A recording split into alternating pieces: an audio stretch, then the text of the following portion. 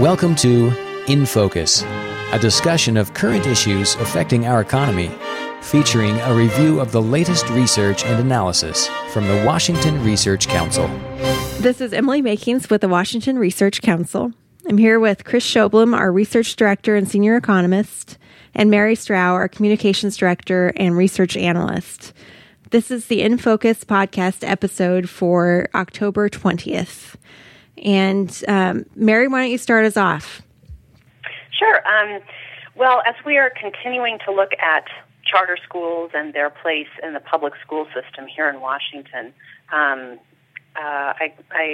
happened upon some news from Los Angeles that I thought would perhaps shed some light on what's going on here.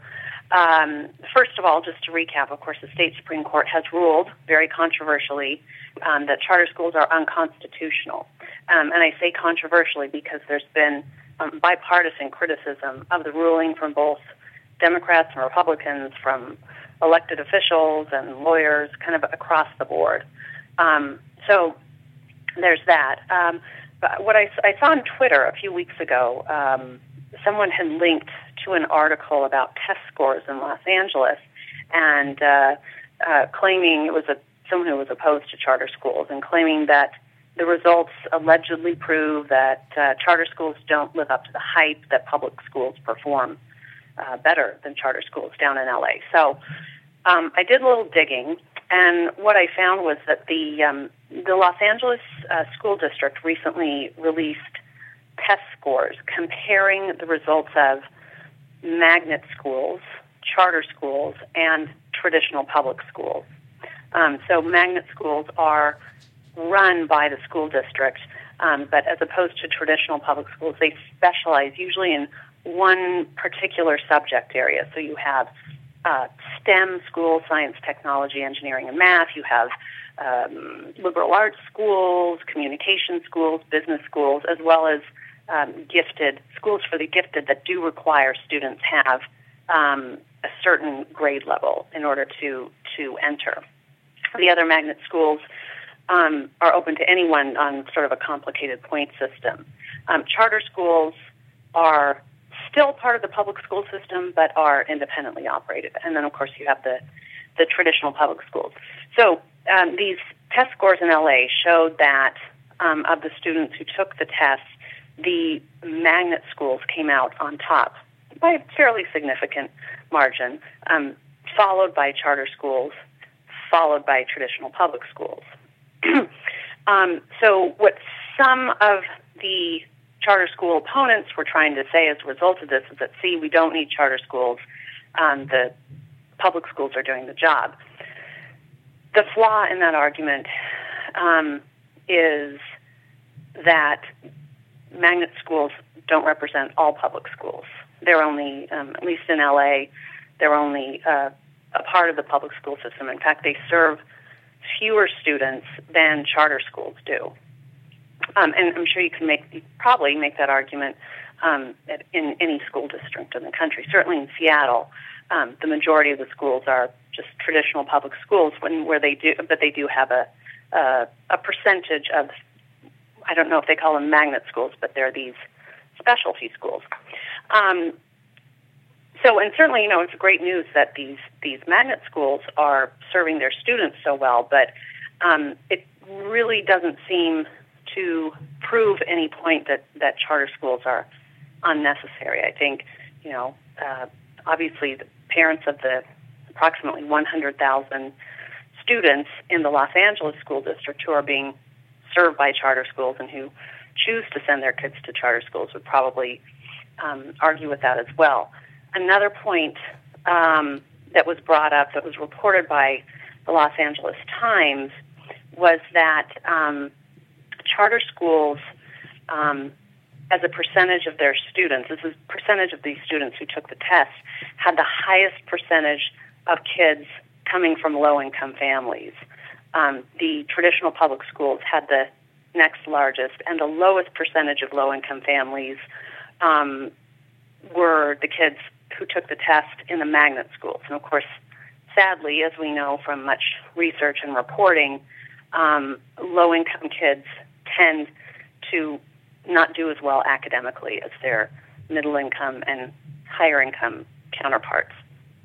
So that's just to give a bigger picture to the story. And, as we continue here in Washington, it sounds like there will be some bipartisan legislation to try to fix this, respond to this ruling of the Supreme Court and make it so that charter schools can continue.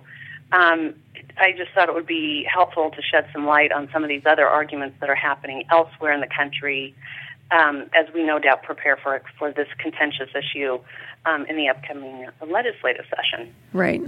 Yeah, Mary, it occurs to me that the arguments in favor of charter schools revolve around choice, parental choice, and parental choice being a discipline on the schools. Having to compete for students brings schools to the top of their games. And the magnet schools are out there competing for schools. They're being disciplined by the market in the same way charter schools would be disciplined. And I would think that this almost study kind of turns around and says it actually demonstrates the value of parental choice in driving good performance among students. So it works in favor of the advocates of charter schools rather than against them. Yep, yeah, I would absolutely agree with that. I mean, I think it's great news that the magnet schools are doing so well, but of course then it raises the question, well, why aren't you doing that well in all your other schools? And your point is, I think, is very good that you might not see these magnet schools if there weren't the charter schools there to compete with them. All right. Anything else, Mary? No, that's it. Okay. Thank you very much. Chris, what do you have? So I have a couple of reports, data that came out from the state last week. The first one was the monthly collections report, covering collections essentially in the month of September. These are tax revenues that have come in. And important to note that the tax collections that came in September generally reflected economic activity in August. So in this September 11th, October 10th collection period, revenues to the state were $27.9 million, almost $28 million, above what had been forecasted, which is basically good news. Of this, about just over $6 million was due to an audit payment, which are the sorts of things that aren't being forecast, but the actual forecast itself was about $22 million above, which is good news.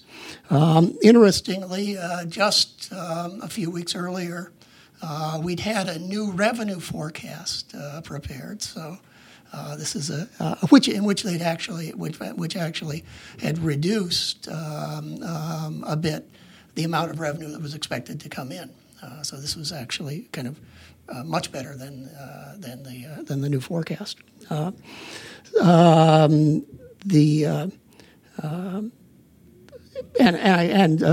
other thing we could note about this is that about half of the positive variance, as the budget revenue errors like to term it, was due to the real estate excise tax. And most of that was due to residential sales rather than commercial sales. And that's a good sign. Now, the second report later in the week was the monthly employment report. This one was a bit less positive. Employment for the month of September was down 2,200 from the amount in August. I always caution that the monthly employment reports tend to be volatile, and that the initial numbers we see are subject to revision, sometimes substantial, when more complete surveys, and then finally a full count of jobs that comes in. The employment number for the previous month, for August, was actually revised to a gain of 5,200 jobs from a gain of 1,600 initially. So that is a substantial. That is substantial. change. So you can see that. In fact, the total good news for the revision and plus is still would be a positive addition. But look, getting underneath those headline numbers, I saw something very interesting, and that has to do with construction employment. Since the beginning of the year, construction employment has been essentially flat. And at this point in a recovery, you'd expect rising construction, and that would be a driver. So that's worth watching going forward. Now the level of construction employment right now is below what's contained in the economic forecast, and if it continues flat, we will see economic forecast, I believe, reduced down in the future, and with that, probably the revenue forecast being reduced also. Because we have a sales tax, right? Yes, because we get an inordinate amount of money on sales tax from construction, because we tax not just the physical goods that go into the construction project, lumber, steel, nails, but we also apply the sales tax to construction labor. We're fairly, and that's fairly unusual in this state, compared to the other states in the nation. Interestingly, the real downturn appears in the Seattle metro area, where we're sitting right now, and wonder whether that's a sign that that we won't be seeing as few cranes in the future as we're seeing presently. So construction employment is flat for the state, yes. But it's been declining in Seattle. Seattle, that's right, since April. And quite, it's down. Let's see if I have the number there. I do have the number here. Since April, it's down by over 3,000 jobs in Seattle, while it was up 1,800 jobs outside of Seattle. Wow. And by Seattle, I mean the full metro area, okay. Not just the city itself. Yeah. Well, certainly something to keep an eye on. Yes, but given that a lot of the activity is dominated by big projects here in Seattle, it could be just the ebbs and flows. Some projects are winding down, others are in the pipeline and will be coming back. But it bears watching. All right. Well, thank you. I thought that I would just mention briefly the switch from construction to agriculture. Recently, the USDA released figures for the value of agricultural production in Washington for 2014. It was ag was valued at $10.119 billion, just slightly up from last year, which was $10.061 billion. Apples continue to be the highest valued commodity in the state, followed by milk, cattle, potatoes, and wheat. But the value of apples declined by 11.2% over 2013 and by 23.6% over 2012. So they've been on a downward angle there, but they're still far and away the highest valued crop in Washington. Additionally, the Trans-Pacific Partnership Free Trade Agreement was negotiated finally this month, and as part of that, tariffs on many agricultural products will be reduced, including these products I just mentioned: apples, beef, potatoes, wheat.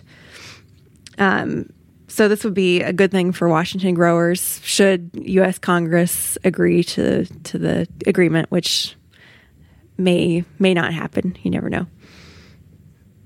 So I think that's it for us. Right, Chris? Very good, yes. Thank you, Chris. Thank you, Mary. We'll talk to you all later. InFocus is a production of the Washington Research Council, dedicated to providing timely, credible research and policy analysis supporting economic vitality and private sector job creation. Your tax-deductible investment allows our work to continue.